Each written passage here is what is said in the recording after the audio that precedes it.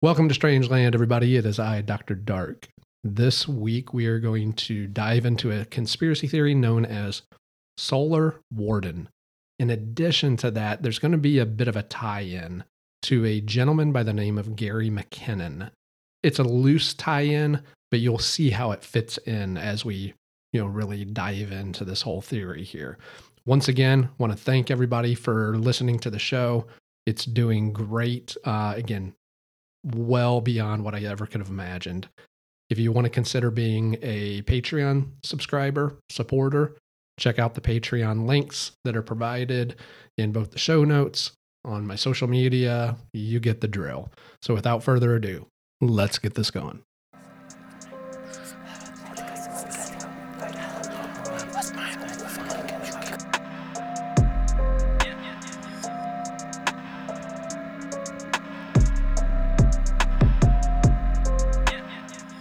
Alrighty.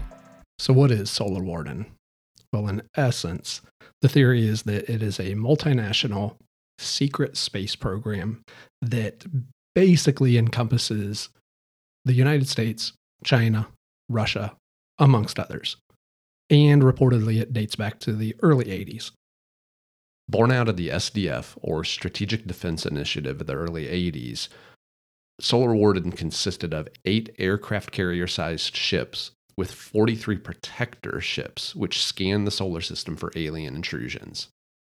Being that the program is multinational, there is a treaty stating that only X amount of alien craft are allowed here at any given time.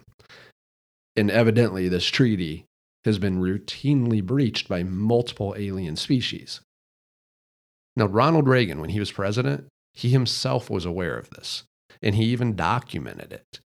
HarperCollins, the book publisher, they put out a book back in the day called The Reagan Diaries, which in essence consisted of random notes or musings. It was a journal for Reagan where he would just document random things throughout his day. And on page 334, there's a note dated 6/11/85 stating, quote, "Lunch with 5 top space scientists. It was fascinating. Space truly is the last frontier, and some of the developments there in astronomy, etc., are like science fiction except they're real. I learned that our shuttle capacity is such that we could orbit 300 people." End quote. Now, this info doesn't really jive with what we know. What we know is that NASA's shuttle fleet of 4 shuttles can occupy up to 8 people each. So basic math, 4 shuttles, maximum capacity of 8 people, you're looking at 32 people, not 300 people per shuttle, which Reagan is referring to. So clearly there is some spacecraft that we're not aware of. Now, this shouldn't be shocking to anybody. Over the years, numerous whistleblowers and aeronautical experts have stepped forward, revealing details, often not specifically referencing Solar Warden by name, but referencing a secret space program or referencing secret spacecraft, advanced anti-gravity technologies. So in essence, NASA is a cover. It's a cover program that's basically using archaic, antiquated technologies, rocket propulsion tech for their shuttles. Now, the first mention of Solar Warden by name came in March of 2006 on a forum called Open Minds. If you're not familiar, Open Minds is a chat forum. It's a message board for conspiracies, UFOs, etc. It's really a pretty cool forum if you check it out. And according to administrators of the forum, the source is and was reliable, the individual who brought up Solar Warden by name. According to the source, all space programs are a cover, merely in place to deceive the general public, and I'm guessing not to freak everyone out. Because as with many of these things, especially UFOs, aliens, etc., even though we've had an influx of validation from our government, now, obviously we can't trust our government for shit, but We've had an influx of images, of videos that they are validating to the general public.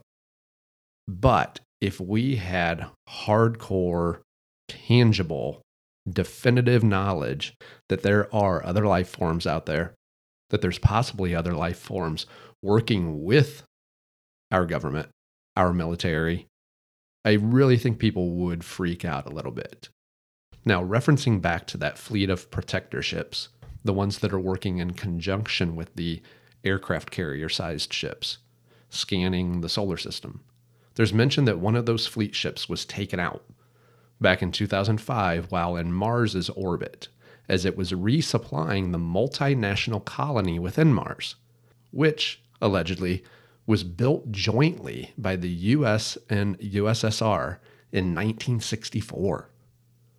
So this dates back even further than we originally stated here. In this base, this colony has upwards of 650,000 people. Now, some of this information has been corroborated by a Livermore physicist named Arthur Newman, aka Henry Deacon. Livermore is a national laboratory research facility out in California. Now, Arthur/Henry, his story is a show in and of itself, and maybe I'll do a show exclusively about him in the near future.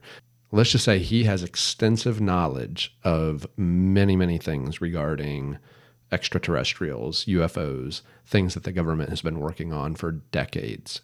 So when you look at this information and the possibility that our government, as well as others, have reverse engineered anti-gravity propulsion systems, it would explain why all anti-gravity research has become so highly classified, and it explains why civilians who have researched it have been cast out, basically. Much like a gentleman by the name of Otis Carr in 1961. He was a protege of Nikola Tesla. The suppression of Carr and his findings was revealed in 2007 through testimony of his own protege, Ralph Ring.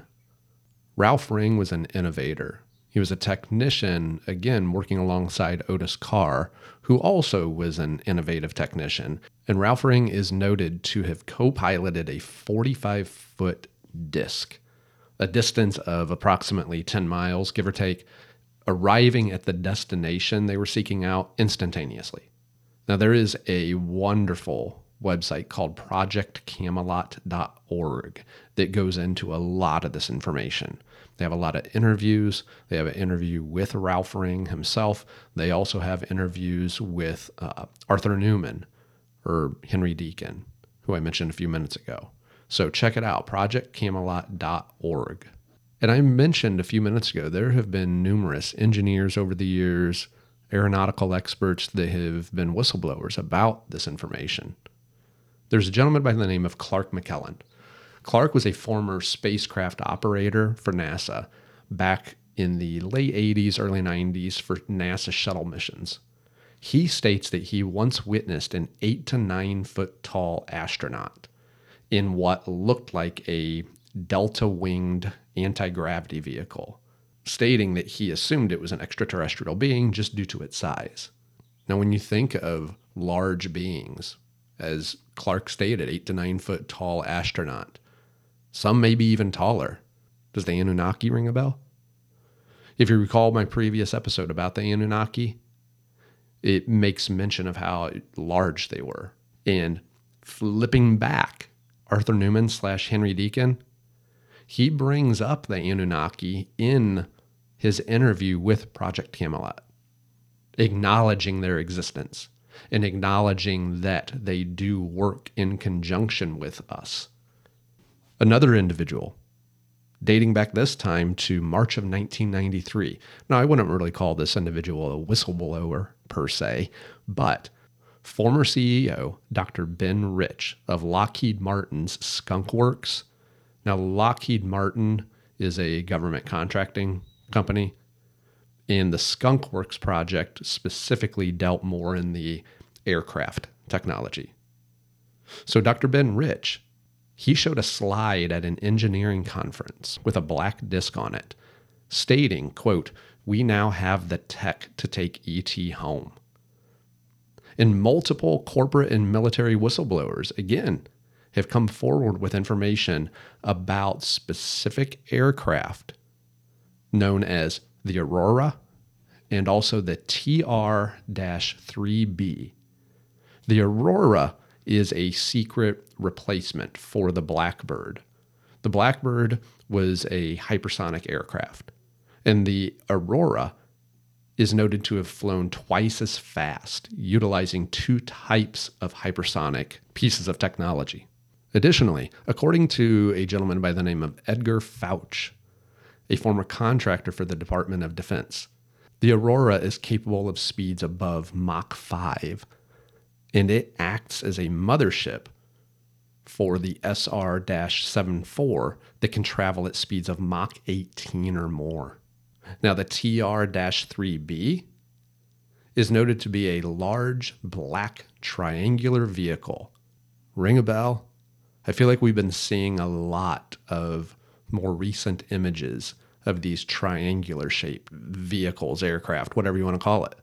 And it is noted to use Biefeld-Brown or Biefeld-Brown effect by generating an intense magnetic field that reduces its weight by 89%.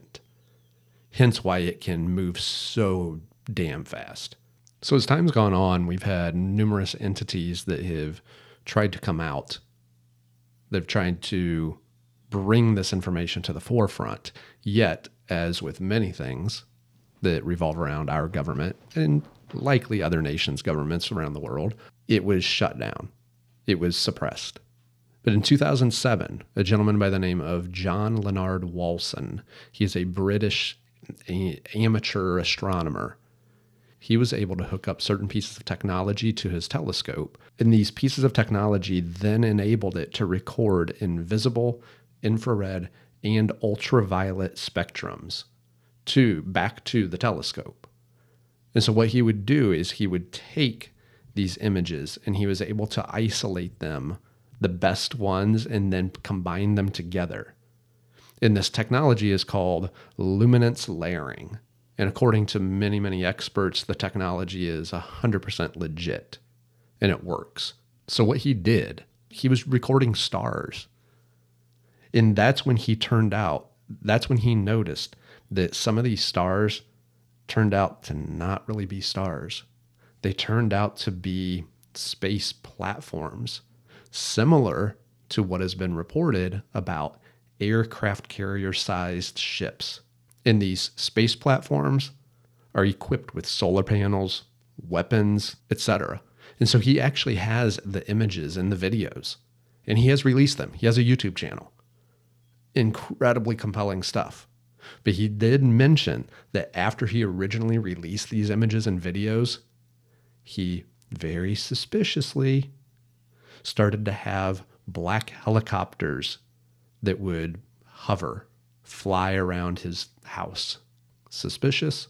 It's a little sus, don't you think? So as I mentioned at the beginning of the episode, how does this tie in to a gentleman by the name of Gary McKinnon? Well, as I ranted about in a past mini episode, the movie War Games, it had its finger squarely on the pulse of hacking / AI, etc. back in the early 80s. As I was reminiscing upon that movie, I came upon a story about this guy, Gary McKinnon, where he speaks of seeing war games as a kid and being intrigued by the idea of hacking into government systems, i.e. the Pentagon. So Gary, he's a Scottish-British computer expert / hacker who had an obsession with UFOs. So as a kid, after his parents separated, he moved to London with his mother and his stepfather, whom Gary described his stepfather as being a UFO buff, being that he lived in Falkirk, which just so happens to be near a place called Bonnybridge, which is known by many to be the UFO capital of the world. So Gary, as a kid, he read up on UFOs, science fiction, etc. And at the age of 15, he joined BUFORA, BUFORA, aka the British UFO Research Association.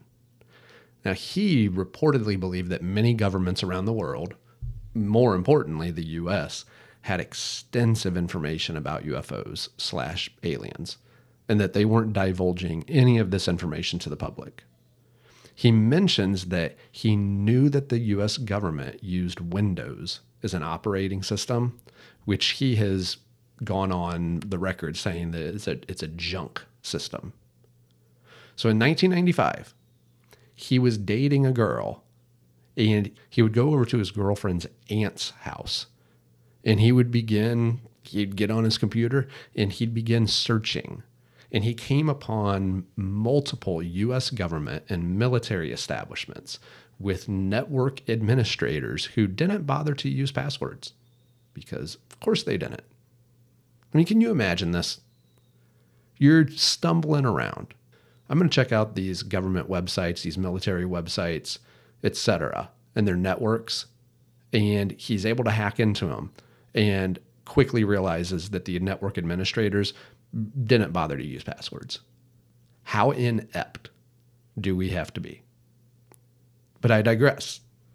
So this is how he accessed our government systems and stumbled upon a spreadsheet on a US Navy server. He mentioned that while snooping around, he utilized a command that allowed him to see other hackers on the same networks as him. And these other hackers, he has gone on the record saying that they are from numerous other countries. So there were multiple individuals from countries around the world that were doing the exact same thing as him.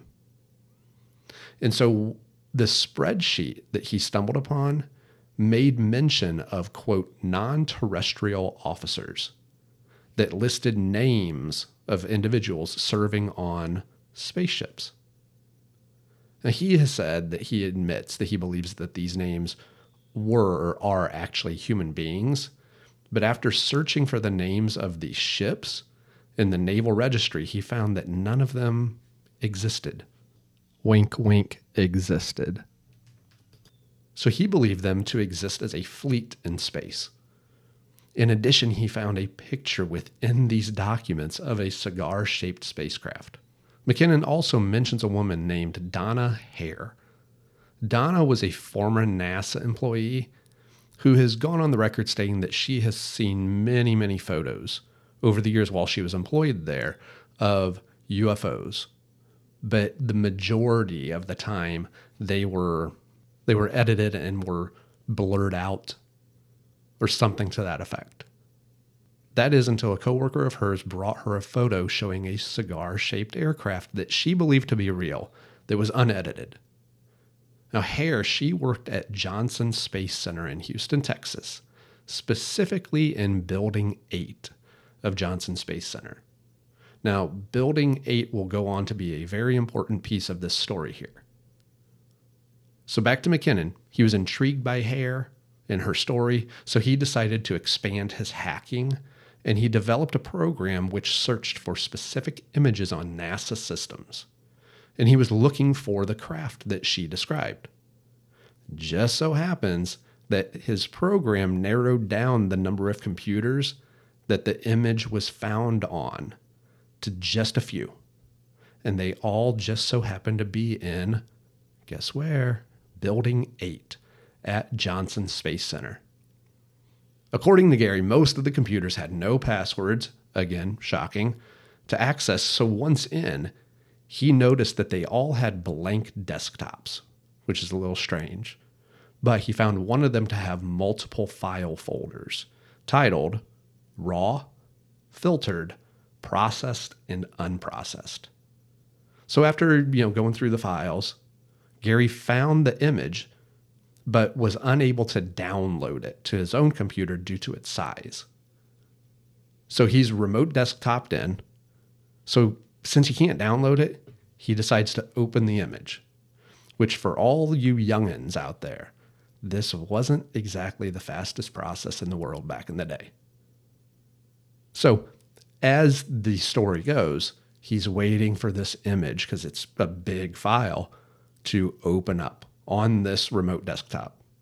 And as it finally opens to reveal the unedited image of this UFO that Donna Hare spoke about, Gary was kicked off the machine, seemingly by a user on that end in Building 8 who may or may not have noticed that someone was accessing the desktop remotely.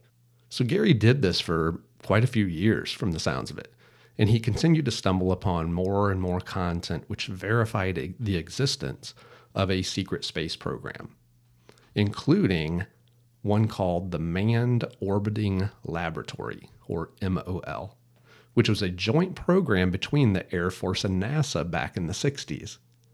MOL was originally going to create a secret spy station, but Nixon nixed it back in 1969. No pun intended there. Now, ultimately, what happened? Well, Gary got caught. Gary got caught doing this. Now, granted, he's over in London, but the U.S.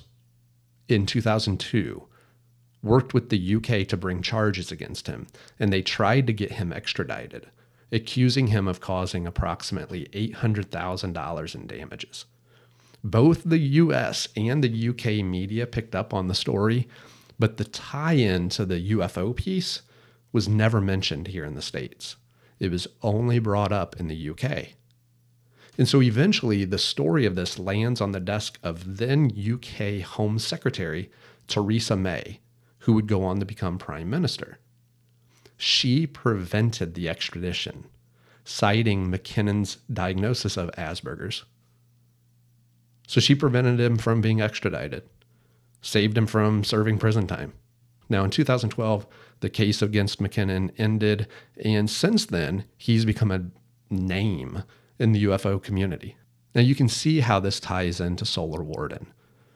Being that Gary fell upon documentation of a secret space program, many people have associated these two things with each other, but McKinnon himself denies ever seeing anything that specifically mentions the name Solar Warden, but it doesn't mean that there wasn't that tie-in.